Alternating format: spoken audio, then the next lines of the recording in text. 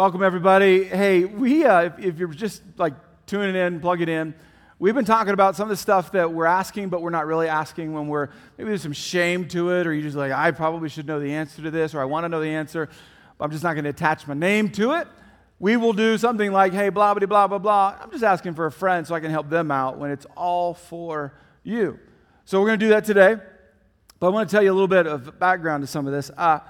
I have multiple heroes in my life. One of them is a guy named Mark Batterson. He's a pastor in Washington, D.C., if you want to feel bad for him. So he's in Washington, D.C. Now, what's cool about, and where I got connected, I've not met him yet. One day I will. But one day, they as a church found a crack house. If you know, that's where illegal drugs are being done, amongst other things. It's a bad place, not going well. They acquired, as a church, the crack house and turned it into a coffee house. It's incredible. In fact, if you ever go to D.C., for who knows what reason, but if you ever go to D.C., downtown, there's a place called Ebenezer's Coffee Shop. And that is the place. It's owned by a church, at least as much as I know now. Pretty cool thing. Well, anyways, Mark Batterson, one of my heroes, I just love the idea of a church taking something that the community was like, this is bad, and now it's awesome. I love that idea. Well, he tells a story about one of his heroes, one of the people that he looks up to. The guy's name is Jack Hayford, and Jack Hayford came to town in such a way that Mark was able to sit and listen to Jack Hayford talk to a bunch of pastors.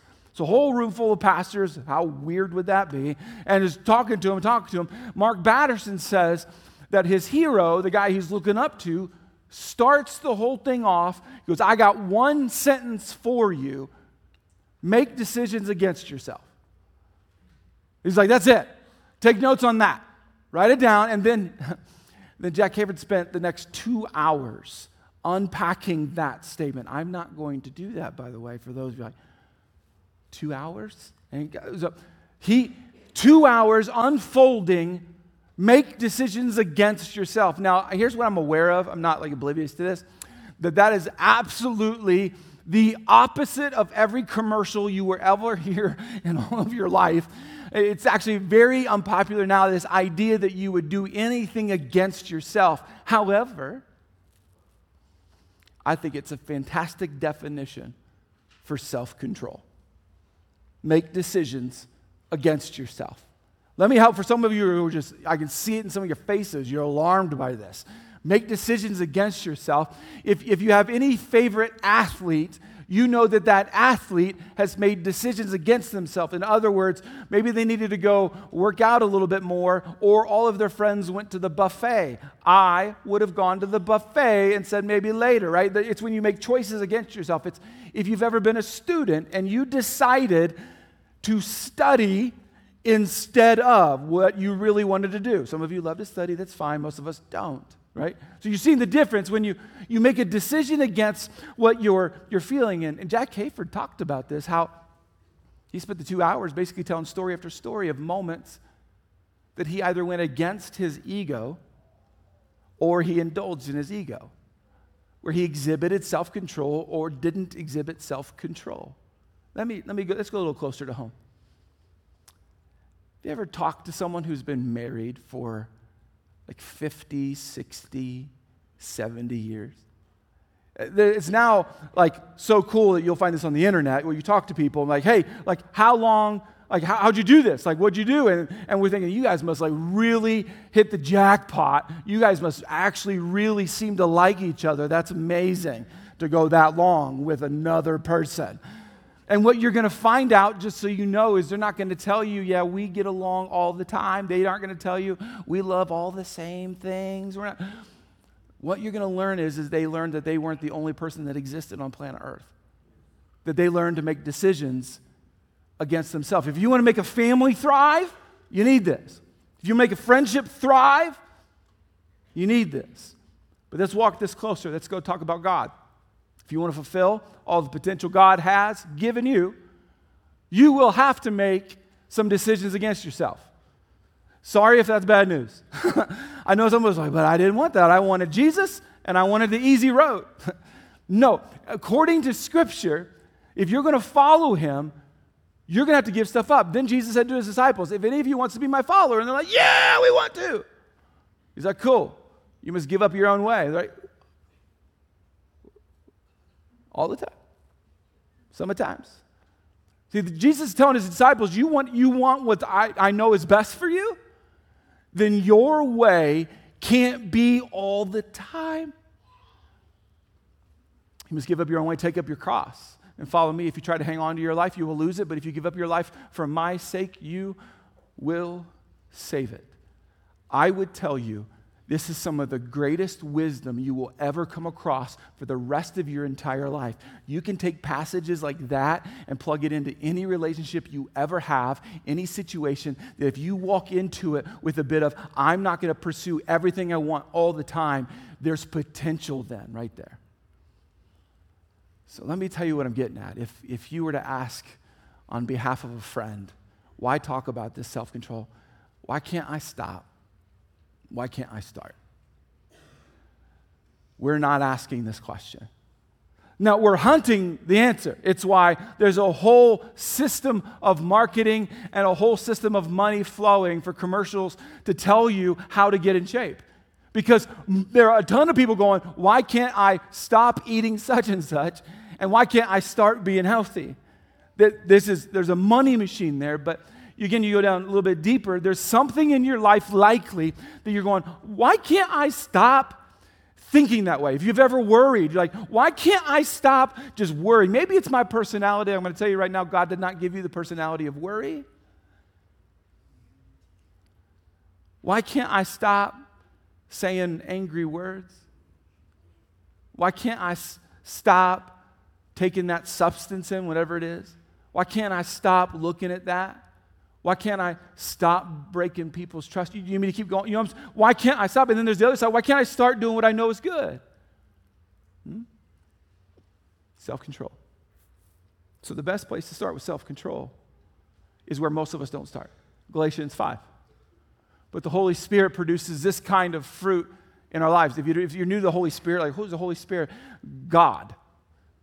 So the Spirit of God produces this kind of fruit in our lives. Love, joy, peace, patience, kindness, goodness, faithfulness, gentleness, and that's it. It's great. You notice how it's at the end, the self-control? If I said, all right, church, I love you guys. What do you want to work on today? Most of us would be like, not number 9. Let's do self-control later. Let's not do that one. Is that not, at least we could admit that it would fall to the bottom of the list of things that we want to process. However, the amount of self-control in your life has everything to do with the potential that you want to live out. It's a big deal. But this verse says it in such a way, it's interesting because this verse is bringing that it's actually the fruit of the Holy Spirit, fruit of the Spirit of God. In other words, our core need is a need for God. If you're tired of saying, why can't I stop thinking about that? Why can't I stop doing that? Why can't I stop? And you're like, this is so frustrating. I'm trying harder. According to God, our greatest need is for God, that we need to involve God earlier rather than later. But most of us, if you're anything like me, we wait till rock bottom and we're like, I think I might need God now. And he's saying, no, if you can't stop this and you don't know how to start what you need to, bring God in earlier. I'm a dad of 4 kids, which means I tell dad jokes and I say dad corny stuff. Combine that with being a pastor, it's a weird home that my family lives in. But I thought of something, I'm going to pass this on. If there's something you should stop, God is where you start. That's what I teach my kids. If there's something, whatever it is, if there's something in your life that you should stop, you're like, I should stop that. It's not that you go to Google first.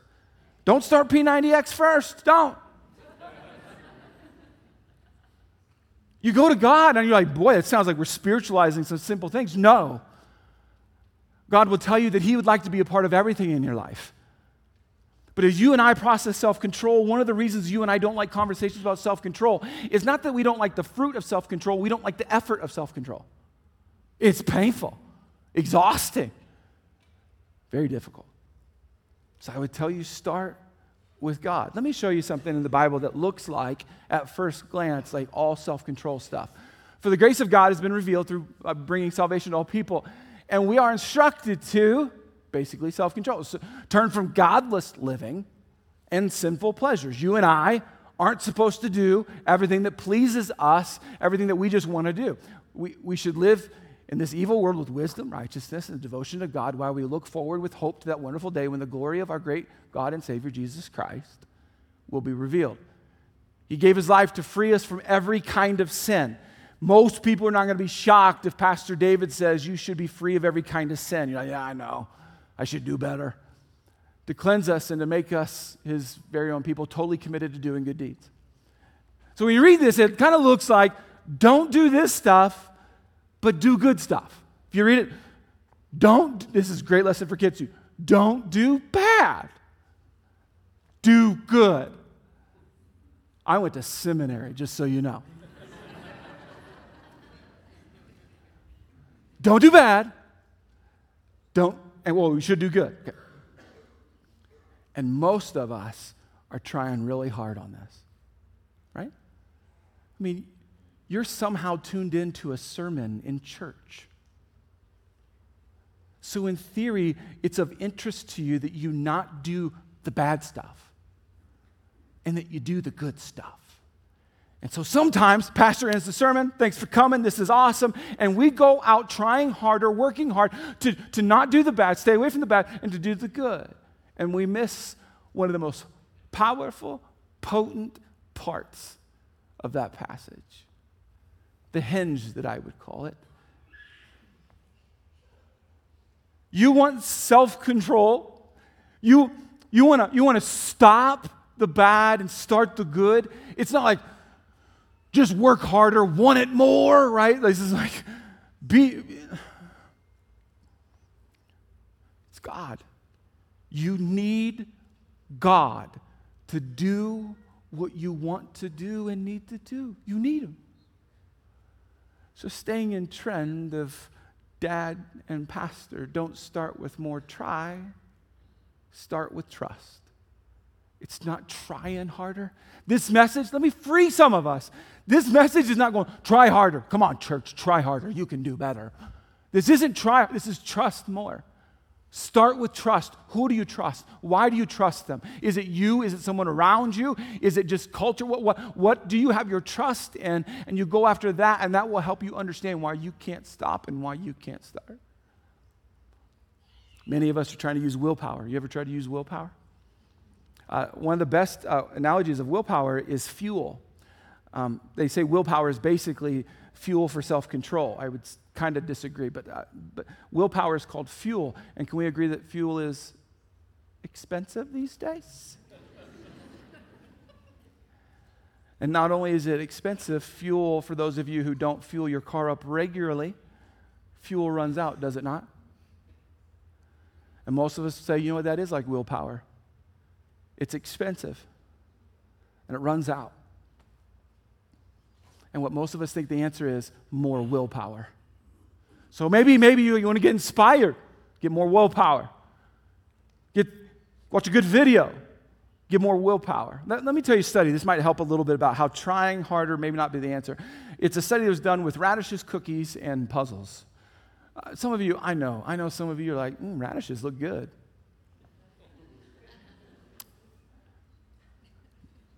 No vegetable looks good to me when compared to cookies, okay?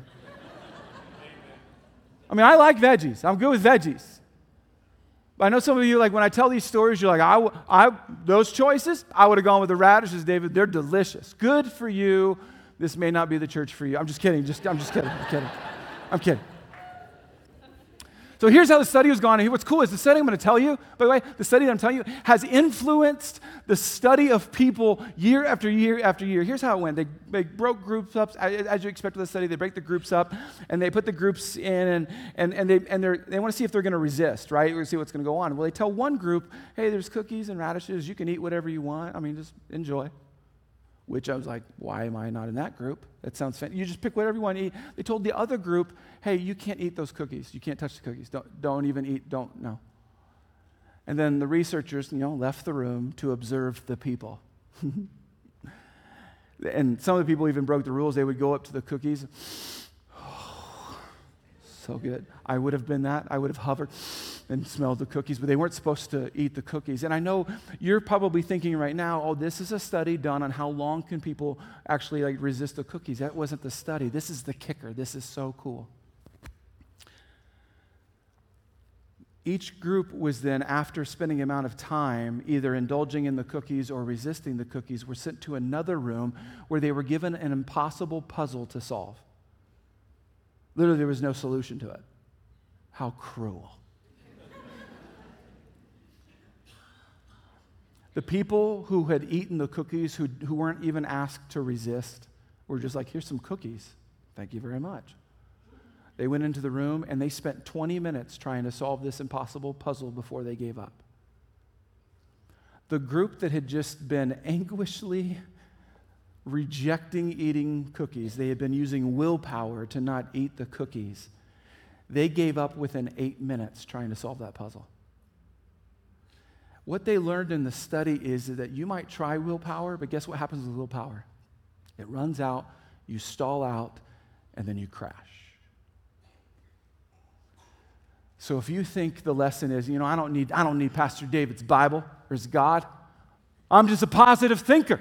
I'm going to willpower myself into all the things I need in my life. Science says, no, you won't. Because what happens is, let me just hypothetically explain my day. I'm going to get up, I'm going to eat healthy. And I kill it at breakfast. I'm awesome. I dominate breakfast. I'm like, I'm the healthiest person right now in the entire Black Hills. If they all saw what I did for breakfast, everyone would be amazed. Then I'd go to the office and someone delivered out of the goodness of their heart to our staff cookies or donuts. And I'm like, yay, you are the devil I reject. And I will walk by those donuts and cookies and say, no, I'm eating healthy. I'm doing good stuff. Then the afternoon comes, a little like, man, I wonder if any donuts are left. I go downstairs, there aren't any. Yes, victory, I did not eat the donuts. They aren't there anymore anyways. Then you go home to dinner. Let's just say hypothetically, maybe it's me, whatever. I'm going to keep doing well, but then I eat my dinner, but then I was like, I'm going to go get seconds. I get a little bit of seconds. Like, oh, man, I shouldn't have done that. And then later on in the evening, around 7 or 8 o'clock, you know what sounds so stinking good? Cereal. I have no idea why. Well, and when I say cereal, somebody's like, yeah, get a little big bowl. No, you go get the mixing bowl, and you're like, that's. So you relate. I started the day going, I own breakfast. I go to bed going, tomorrow's got to be better. It's got to be. The more you try to live life with willpower and willpower only, you will give up. You not only will give up, you will crash and you'll be like, why? And you'll begin to think and maybe blame God or the people around you and just say, maybe this is just me. Maybe I'm just addicted to this and I can't ever resist this. Maybe I can't speak nicely, or maybe I'm just a worrying person. No. But I got to ask you a question, and this is very personal, very personal. In the world of self-control, here's the question. What has you? Not what has me. I'm pretty open with what has had me in the past. What has you? In fact, I have to actually pause the sermon right now because I can ask that, but not everyone's going to ask that of themselves. So here's what I'd like you to do. Bow your heads and close your eyes. Wherever you are, bow your heads and close your eyes. And I would like for you, if you would be so willing, to ask God right now privately. No one's going to know what the answers are, what you're saying, but I want you to speak to God. God, what has me? What in my life has control, has me in shackles? What in my life's got me? I'm going to give you a few seconds. You ask him. Maybe you already know, but I just want you to go to this conversation.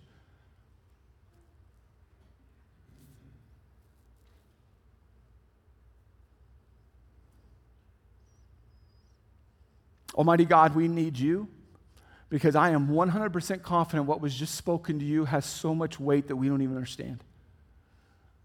I'm very confident, God, many people spoke to you addictions, affairs, relationships they should not be having, words they are saying, actions they are doing, and there is a brokenness going on.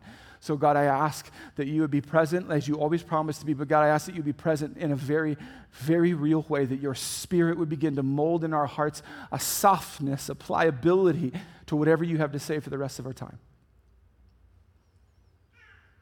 We need your help. We want your help. In the name of Jesus, amen. All right. If you still have any interest in stopping what you've not been able to stop, getting self-control that you crave, there's two things that the Bible over and over that God very specifically brings to the forefront and says, this is necessary for self-control. The first one, deliverance, not the movie. Some of you who have come from an era, you're like, I'm about to show you the movie Deliverance. I'm not going to show you the movie Deliverance. Deliverance. You need deliverance. You need God's help. Remember, I told you, I'm over and over. You need God's help. Deliverance. Psalm 34:4. I sought the Lord and He answered me. What was He crying out? He delivered me from all my fears. For those of you right now who are consumed by your fears, your worries, and your anxieties, according to Scripture, yes, therapy might be good, but God is also a part of that equation. Go to God. So many times that we think God is like for maybe the 911 calls. And He's like, you got stuff you're stewing on that's keeping you awake at night, that's dominating your thoughts. Go to God and ask Him to deliver you from that. Galatians 5. So Christ has truly set us free. For those of you who think that you're just in bondage to this forever, now make sure that you stay free. Stay free. Interesting language. That means that you could not be free again. Now make sure that you stay free and don't get tied up again in slavery to the law. Needing God. God, deliver us. Help us stay delivered. And perhaps the most popular one, 2 Corinthians 10:4. The weapons we fight with are not weapons of the world. On the contrary, they have divine power, supernatural power to what? To demolish strongholds, the things that have us unable to stop, the things that you might say, I am shackled to this, I just can't seem to get away from this, I keep looking at this stuff or saying this stuff or worrying about this stuff or stressing about this stuff, I keep being unfaithful or untrustworthy. Why? We got to go to God and ask Him to deliver us. Yeah. At the end of this sermon, I'm going to pray over all of us that God would deliver us from the strongholds. I believe in the power of God. I believe it's as real as ever before. I'm not trying to be hokey or weird because it's not. We need God, and we go to God for deliverance. We lean on God, depend on God. But I'm going to tell you something that you need to hear. God is not going to do everything for you always, every day, and every second. It's horrible parenting. And many of us are like, well, God deliver me. I fell down again. God deliver me. I fell down again. Well, what God would teach is I will deliver you. But you also need discipline. There's an action in your life that it's not just, God, be my genie, be my vending machine. Just let me download whenever I want to. I want you to show up whenever I cry out to you. No, He's going to be like, no, there's some action to this. 1 Timothy, do not waste time arguing over godless ideas and old wives' tales on social media. All right, sorry, I added that. Sorry. Another sermon. Instead, watch this, train yourself to be godly. There's some schools of thought that our godliness is entirely all God and we have no role in that. Scripture said, train ourselves to be godly. There's a partnership there appears to be between God and us, that it's not just God doing everything and we just sit and be like, tell me when I go to heaven.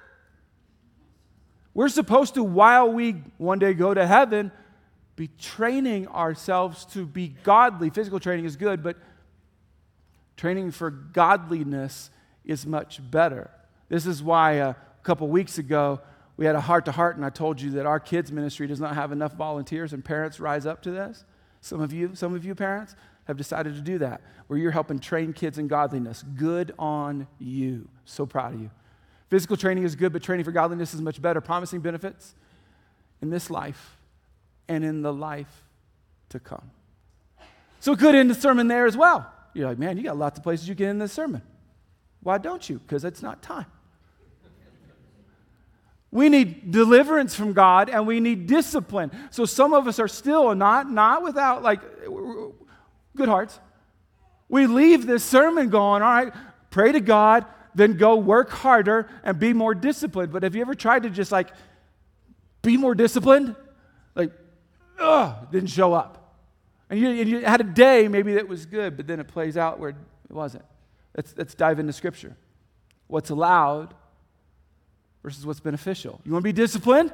This is like peeling back the word discipline, saying, what's discipline really? What's discipline really look like?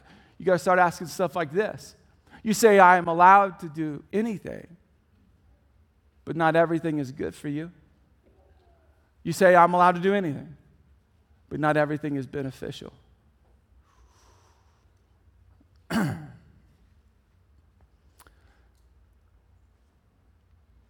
just processing.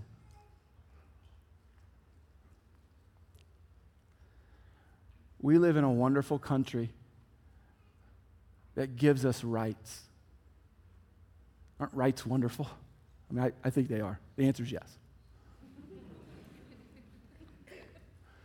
Do you know what the problem is with the rights-dominated culture and country that we live in? We stop asking, but what's best? We say, let's draw the line. And we stop saying, but what is best for all of us? I'm not suggesting for those of you like, well, we are leaving this communist church. No. All I'm saying is you got to be aware of your culture to understand the messages that are coming your way and saying, maybe I'm transforming what I believe about God based on what I see in culture. Don't do that. What I'm telling you is that you and I've got to process. If we want self-control, we can't always be asking, what's my right?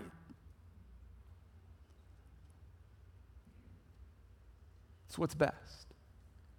I remember, I don't know what you're going to do with this information either. But anyways, so growing up as a teenager, that was fun. And me and my buddies decided we needed to go talk to our youth pastor. His name's Charlie. So we needed to go visit him. So we just barged in because we didn't care. Anyways, we just went into his office, sat down. He's like, what do you guys want? Like, we got a question, Pastor Charlie. It's like, what? How far is too far? Some of you didn't grow up in church. You're like, what is he talking about? Talking about dating. Talking about, at that time, we were talking about girlfriends. We're like, Pastor Charlie, what's the line? That's what we were asking. Like, we know what we're not supposed to do, but what's the line? Because, frankly, we'd like to live at the line. Can we be at the line? Do I sound like a 16-year-old? Right? You're like, where's the line? And we saw it in his face. I mean, he's like, boys, come on. Right intentions, wrong strategy. You got me? Like we get that you're wanting to honor God, but you also got to think about honoring your girlfriend and honoring her parents and honoring God's best way. And we were like, oh, we didn't think about that.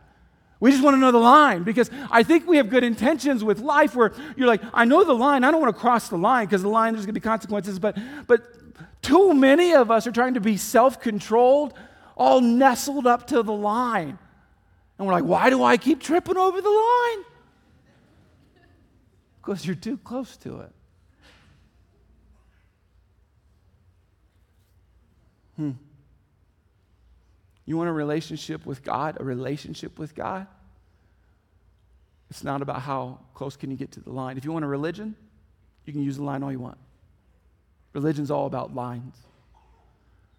Relationships are more about honoring, more about intimacy, more about how do I make this thing thrive and have potential? How do I do that? So what we've got to now turn into is, how do we begin to be disciplined? We know we go to God for deliverance, but what do? Here's a discipline strategy. I want to walk you out. This will be very basic at the beginning. Discipline strategy step number 1, you need a goal or goals. Very basic. I know that. And some of you are like, I hate goals. That's so not cool anymore. Listen, it's a classic statement.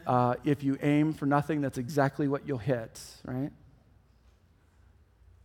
If there's something in your life you're going, David, I can't stop that. I just can't seem to stop that. Can't stop worrying. Can't stop cheating. Can't stop saying mean words. I can't. Then what if your goal were to change and say, rather than a goal of like trying to make it through one day, what if your goal became, my goal is I want a great relationship with God. That's my goal. Just want a great relationship with Him. If it's related to your marriage, What if it's like not just stopping and starting stuff what if it's like we want our marriage to be awesome? That's a goal. Let's do this. Let's go after that. If you don't want to worry anymore, maybe your goal is I want to trust God. Okay, I want to trust God. Okay, cool. Goals. Write down the goal. Next step, boundaries and routines. Woo, isn't this sexy? Boundaries and routines. See, you're looking at me going, I've heard this before, I know, but you're not doing it, neither am I. There's these moments where I say, what has you, most of the things where you say, what has me, I'm not setting goals there and I don't have boundaries and routines there. If you grew up in church, you likely had a pastor tell you, you should go to church. You should worship regularly. You should read your Bible. You should pray. And if you're like a real good Christian, you should give and serve. And yeah, it's awesome. And some of us are like, okay, I'll do that. And we weren't ever explained that that's kind of the inside of the engine. The purpose of the engine, though, is to have a thriving relationship with God. And any relationship needs some boundaries. Amen? Any relationship needs boundaries and routines. Katie and I regularly go on a walk as often as we possibly can, even if it's stinking windy. And I'm going to tell you right now, that routine, this will sound weird to you, that routine has been one of the greatest routines in all of our marriage for all of the years we've ever had. It's a routine. You get that, right? It's just a routine. I've ridden, when I used to have a motorcycle, I would go through the Rockies, and I remember the parts of the Rockies where you're going around the mountain, and there were guardrails. I'm like, I'm winning, and then there weren't guardrails. Like, I'm scared, let's pull over, can't do this. The only difference was there was a guardrail. It's powerful in your life. If you actually put boundaries and guardrails and routines, you'll start to see the fruit of it. The goal is not that. You got me? The goal is not like that you be really good at routines and boundaries. It's that you understand that that is going to help you fight against what has you. You know all that. But there's one thing that likely had some of you unplugged from this whole sermon and you don't remember any part of the sermon and you're done with the sermon. You don't even know what I've said. It's when I brought up self-control and you went to shame really quick. And so you have no idea even what I said. So I thought we could land there, that the third part of a discipline strategy is that you need grace and will need grace.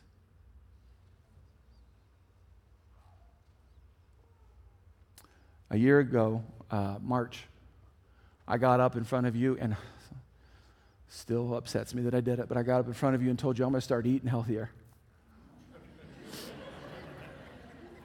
I mean, it's one thing like to tell your spouse, I'm going to start eating healthier, but when you get up in front of thousands of people, I'm like, I'm going to start eating healthier. I got done that day, and people were like, man, you're so brave. And it wasn't until then I realized, oh no, what did I do? It was instrumental in helping me eat healthier. I've learned what an appropriate portion is. I've learned that I want to stick around and be a dad for a long time. I want to be a husband for a long time. I want to be your pastor for a long time. I don't want to disqualify myself way too early. And so I eat healthier now. But I got to tell you, if you need to hear this, I have failed multiple times in the past year.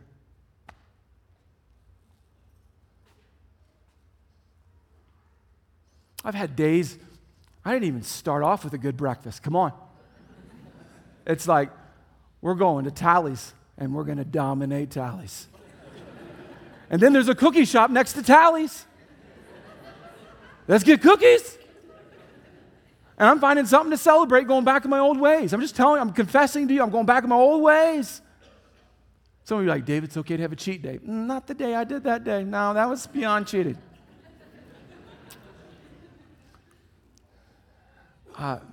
Researchers have studied people on diets and have identified something that you may not like me to say, but I'm going to tell you their words. You clear on this? I'm going to tell you their words, not my words, it's their words. Are we clear? This is not Pastor David's words, this is their words. The researchers have discovered something called the what the hell effect. Some of you are like, did he? Some of you just woke up. Did he? Yes, I just said the what the hell effect. That's what they call it, and here's what it is. They have found that people on diets that say they're going to eat well, they'll have a moment that they cheat, And instead of saying, oh, that was one moment, most of the time they binge the rest of the day. You go from tallies to cookies to, we should go somewhere for lunch. I know I can't and it hurts, but let's do it. Yeah. And what they've studied of you and I is that, listen, when we fail and we feel bad about it, you know what we want? We want to immediately feel good. And the quickest way to feel good is whatever pleasure is your pleasure.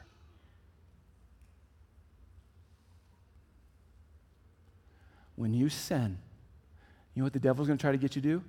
Make you feel super bad about what he just told you to do. Sounds weird, right? Why'd you do that? You told me to do that. Why'd you do that? And he wants you feeling shame, so you stay there. I think it's fitting that it's called what the hell effect. And so some of you right now are living in shame. And I would like to interrupt. You know what the solution they found even for diets? You know what you're supposed to do if you cheat and you're not supposed to, and you're like, oh, I feel bad. You know what you're supposed to do? This is going to rock you. Confess it. If you've been in any kind of addiction world, you know it's where you say, I have a problem with this. Christians, this is when we go to God and say, I'm sorry. This has me. Help me. So I'm going to pray for you. Would you bow your heads and close your eyes? This prayer is going to be different than I normally do. It's out of Scripture, straight from Scripture, and I'm going to read it to you. But I want you to know this is an authentic prayer for you, intended for this very moment. Ephesians 3:16 through 19 says, I pray that from his glorious, unlimited resources, he will empower you with inner strength through his Spirit. Then Christ will make his home in your hearts as you trust in him. Your roots will grow down into God's love and keep you strong. And may you have the power to understand, as all God's people should, how wide, how long, how high, and how deep his love is. May you experience the love of Christ, though it is great to understand, it's hard to understand fully. Then you will be made complete with all the fullness of life and power that comes from God. In the name of Jesus Christ, I pray that anyone and everyone who wants to be delivered from their sin, from their bondage, in the almighty name of Jesus, I ask that you would free and deliver those who are in bondage. God, would you come in, sweep in, break those chains? And God, we commit to you as a church, but even individually, that we would live a life connected to you. Help us to be disciplined from now on. We pray this in the name of Jesus. Amen.